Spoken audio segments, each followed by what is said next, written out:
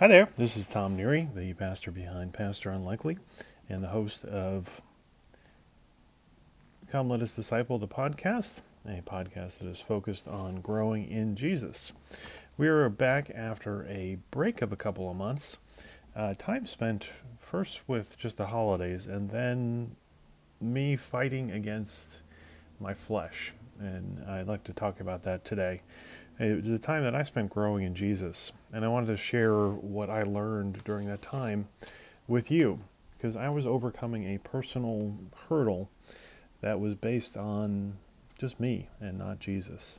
In 2 Corinthians 1, verses 3 to 5, it talks about how God comforts us so that we can provide comfort to others. I think that's the same with just teaching us. God teaches us so that we could teach others. And he's been definitely teaching me. Quite frankly, I've been struggling with getting these podcasts out. Lots of ideas, but perfectionism and pride and worry have just caused me to delete a whole bunch of them. And I realized that that is just all about me and not about the Lord. And it was funny, I was coming out of the hospital at about 5 o'clock in the morning from a relatively benign procedure, but it was extremely uncomfortable being up all night, essentially. And I was listening to a podcast on something that had nothing to do with Jesus when the message in that podcast struck me. And the speaker was talking about his philosophy of dying empty. He was a secular speaker, but it had really just summed up what I've learned over the last couple of months. Die empty. Sounds bleak, right? And it sounds really depressing as a slogan. But if you are not coming from it from a secular perspective, if you're coming from a perspective as a follower of Jesus, it sums up what the Lord's call for us. There's been a few moments of medical issues, a few moments of just life getting crazy over this last few months, and the Lord has just spoken to me throughout it about the pressing need of getting what He's given to me out to other people. There's roughly 6 to 7 billion people in the world right now, and only 2.5 of them are Christian. That leaves how many billion people who do not know the gospel, don't know the truth of Jesus Christ? And that's just in the world. If you boil that down further to those people within that 2.5 billion who actually have a personal relationship with Jesus Christ, how many people does that leave that actually follow Jesus? And how many people are headed to destruction? And I'm sitting here worried about how I sound on a podcast or how I sound on a recording. It's totally contrary to my philosophy of ministry. From the outset of being called as a pastor, I've understood that it's not about me. It's not about my message. It's not about how eloquent I am or what a show I put on. It's just about Jesus, the scriptures, and the power of the Holy Spirit to work. And that has freed me to do things that I never otherwise would. With the podcast, there has been more of a challenge because I have to hear myself. I have to listen to myself and worry about how I'm sounding. But when God is speaking, when He spoke through circumstance, He really showed me that it's not about me. Just like you, Christian, it's not about you. It's about what God has given to you. God has blessed you with the truth of the gospel. He's blessed you with gifts. If you hold on to them, if you grab onto them and don't let them go, then that's great in a way because you've got those gifts, but it's not the ultimate point. It's not what it's intended for. When Jesus says that the greatest among us will be the servant and the first will be last, He's talking about this. The servant is the one who lays everything out for his master. And the good servant, if he lays everything out for his master, if he serves and gives and gives and gives, what is the master going to do? The master is going to reward him and give him more and more and more. The secret to a content Christian life is not just in the laying things out and the serving. If it was just serving, then we'd get tired. If it was just our flesh working, we'd be exhausted. If it was just about us, then we should hold on to things. We have no hope in just us. But it's in that backfilling process that when we lay ourselves out, when we give and give, the Lord, our Father in heaven, rewards that and fills in His power and His glory and His gifts so that our life changes.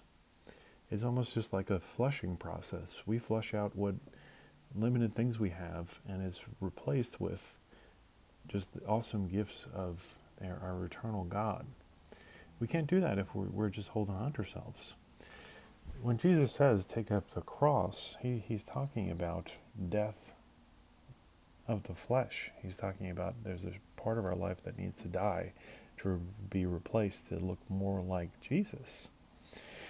If you're wondering, this really hit home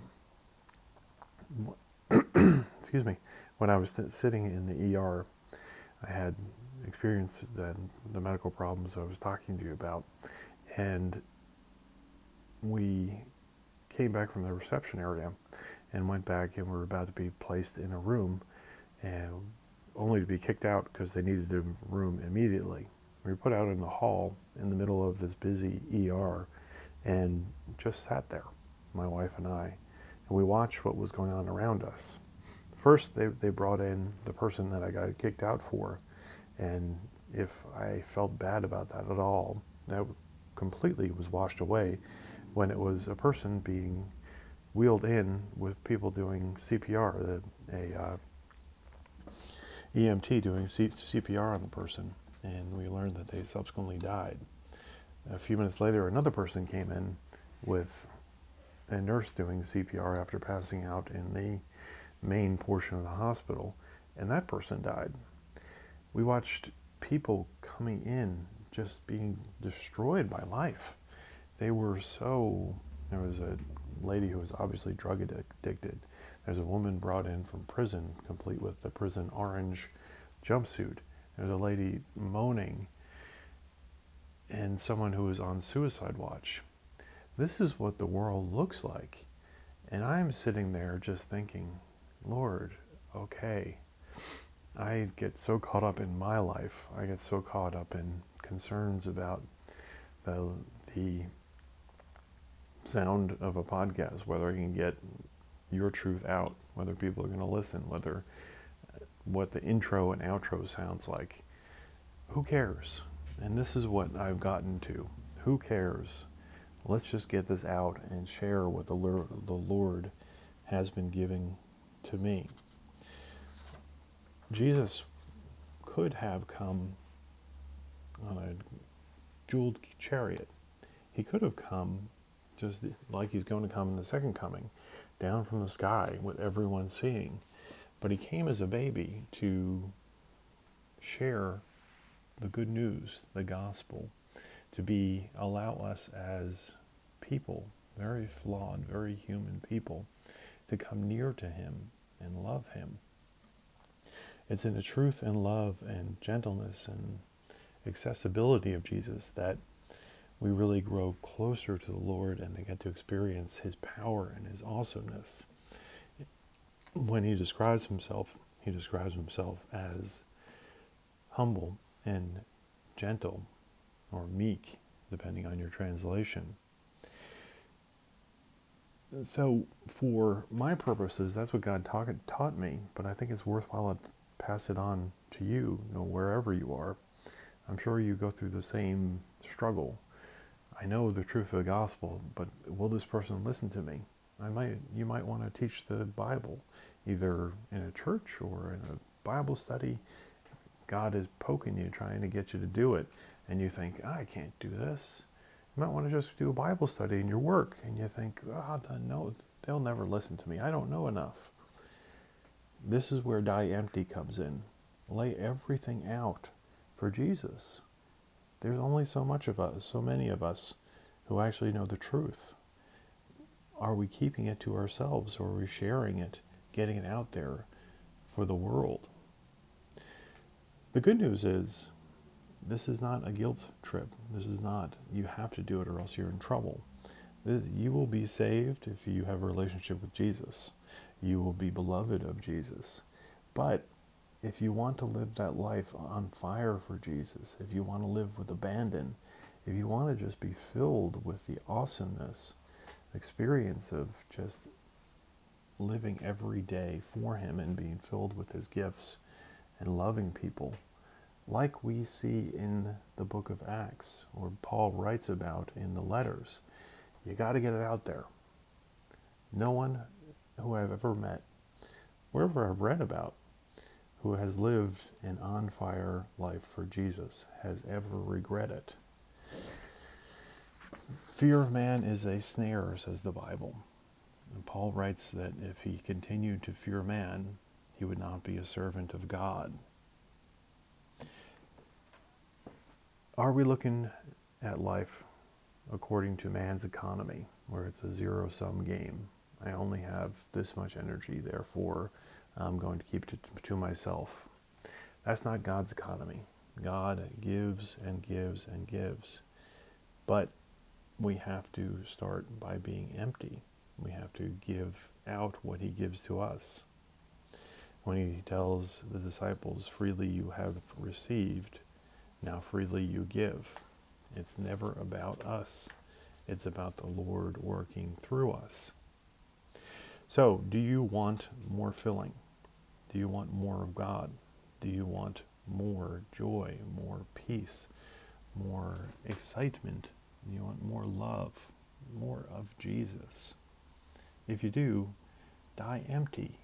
Give everything that you have now in you of Jesus out to others. And he will be faithful and fill you again, and fill you again, and fill you overflowing. Because he's looking for servants who are willing to serve him. Paul in Corinthians, 1 Corinthians, exhorts the Corinthians, today, right now, is the day of salvation. You don't know, I don't know whether we have another day. The people that you're witnessing to that are headed to destruction, you don't know whether they have another day. So there's two aspects to it. These people desperately need Jesus, and we don't have any more time guaranteed to us. Today is the day of salvation. But we benefit. We benefit by being filled when we give out. So people, are we ready to die empty? Are we ready to die empty? Give it all for Jesus. One last encouragement. D.L. Moody was one of the great evangelists of the 1800s. It's estimated that he reached millions, tens of millions, in a time where the population of the United States was quite a bit smaller. Up to 1/3 of the population was directly affected by his ministry. He experienced a huge change in his life and his efforts for evangelizing when he had a church service. And his Moody Church is still there today, but this was an early version. There was a packed house, and he was preaching the gospel. He was explaining to the church about coming judgment and the blessings of serving Jesus. He explained how Jesus died on the cross for every one of us, and that all we have to do is make a decision and accept Jesus, and we will be spared from the coming judgment. We'll be adopted into his kingdom. We will rejoice with him. Trying not to pressure the people, Moody ended the service by saying, go home, think about this, come back next week and make a decision. Make a decision for Christ the next week. You know what happened the next day? Or excuse me, actually, it was actually as the service was ending. He was praying, it was done, and they started hearing bells. The Great Chicago Fire took place, where a good portion of Chicago burned down, including many of the homes of the people who were there in the church that day. Many of the people who heard that message died in that fire. Many of them, even more, never got back to D.L. Moody's church for that next service. He resolved that day never to leave the question open-ended. Accepting Jesus is up to the person listening, but today is the day of salvation, so he would never again leave it till next week. If you're listening and you're not saved, if you do not have a relationship with Jesus, today is the day of salvation. Today is the day to get saved. Judgment is coming. We don't know whether it's tomorrow or 20 years from now, but it's coming. It's sure. And Jesus died so that you don't have to take it. If you are indeed saved, but not living the life that Jesus intends for you, today is the day of salvation. Repentance. Let go of the past. Let go of the cares of this world and boldly strike out after Jesus, preaching his gospel, reaching the world, loving his people boldly, and he will bless you both here and in eternity. So from this point forward, I'm still going to do interviews, and those will be periodic, but this will be the form. I'm just putting it out there, sharing what the Lord has for me with you to hopefully encourage you in Jesus. Nothing fancy, nothing hugely produced, just Jesus. And that's what I can put out there. That's what he's given me. Like Peter and John said, silver and gold I do not have, but what I do have I will give you. In the name of Jesus Christ of Nazareth, rise up and walk. That is my call to you today. Have a great day.